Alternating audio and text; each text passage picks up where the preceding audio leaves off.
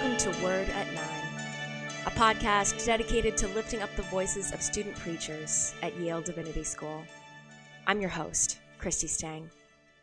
Today, we welcome Katie Kirk as our preacher. Katie is a second-year seminarian and chapel minister at Berkeley Divinity School at Yale and is currently serving St. Paul's on the Green in Norwalk. She's originally from rural Alabama. Our reading for today, before we hear from Katie, comes from Philippians chapter 4, verses 4 through 7. Let's sit with Scripture for a moment. Rejoice in the Lord always. Again, I will say, rejoice. Let your gentleness be known to everyone. The Lord is near. Do not worry about anything, but in everything by prayer and supplication with thanksgiving, let your requests be made known to God.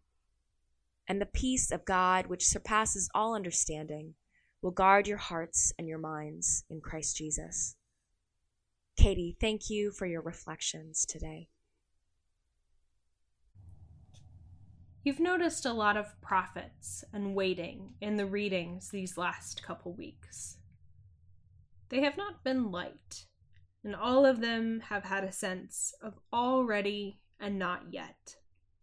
Christ has already come, and Christ is coming. Hope and peace are for right now and are promised to us. This week, we celebrate joy in the midst of waiting, suffering, and sometimes even apocalyptic times. Every morning this summer, I took the elevator to the 7th floor of a hospital in Atlanta to work as a chaplain on the 71 ICU, where the most critical COVID patients in our hospital were. Every day, I wore a light blue chaplain's lab coat and dark gray scrubs, my hair pulled back into a tight bun, my N95 mask leaving red imprints on my face. As the Delta variant of COVID ravaged our unit, I listened. I listened to nurses cry from the trauma of watching our patients die. I listened to patients' final wishes and scrawled them on advance directive paperwork with my gloved hands gripping a ballpoint pen. I listened to final goodbyes to my patients from their families on Zoom calls.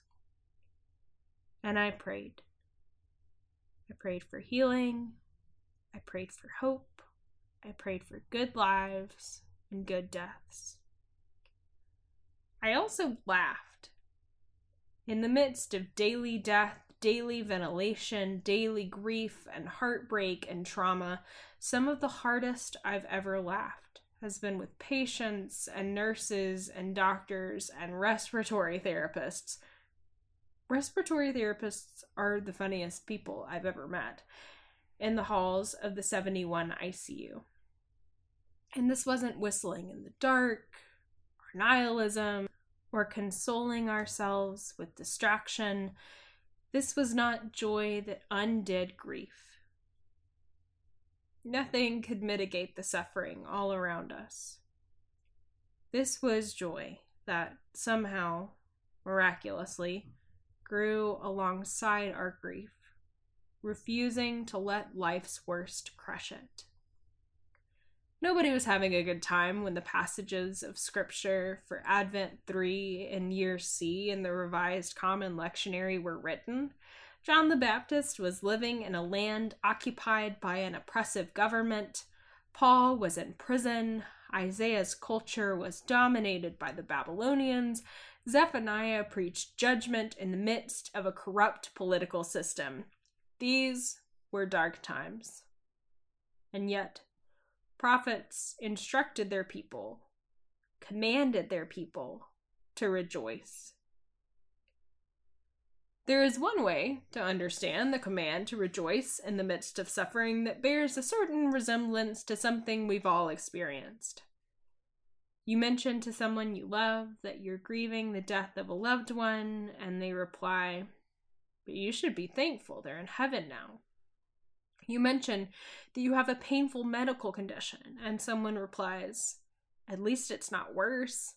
Everything happens for a reason. Don't cry. You have so much to be happy about.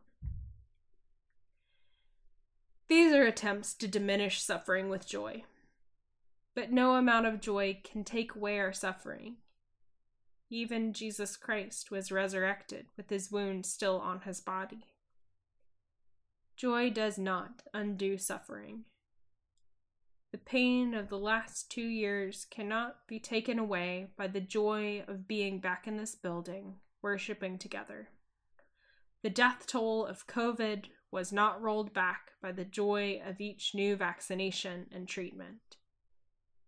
But just as no amount of joy can take away suffering, no amount of suffering can take away joy. Joy coexists with suffering and suffering with joy, and there is still laughter in the COVID ward.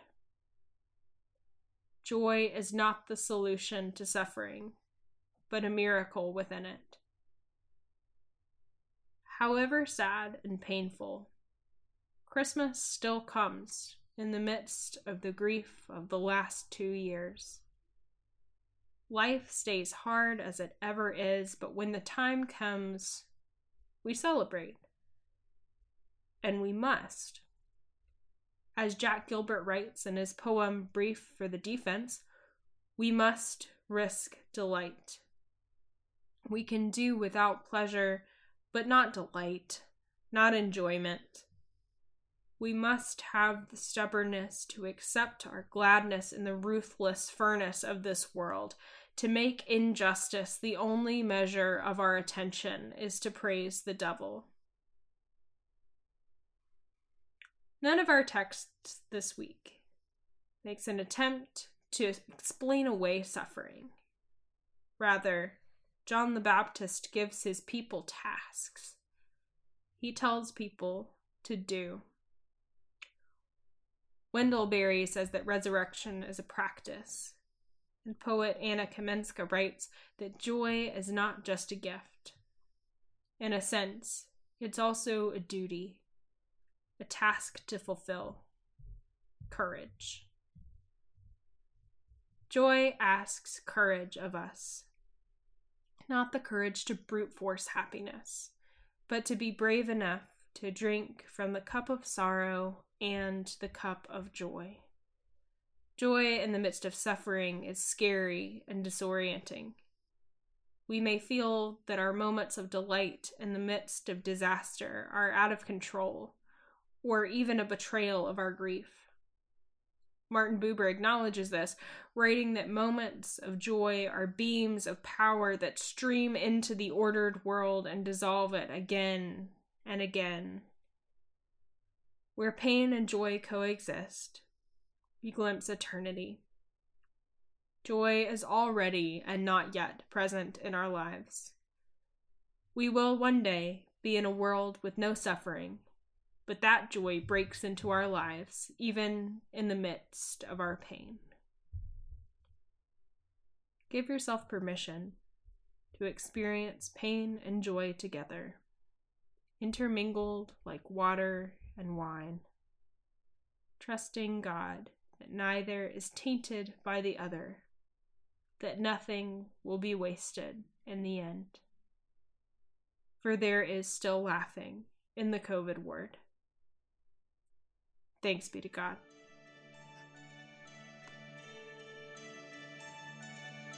This has been Word at 9, a podcast dedicated to lifting up the voices of student preachers at Yale Divinity School. Thank you for listening.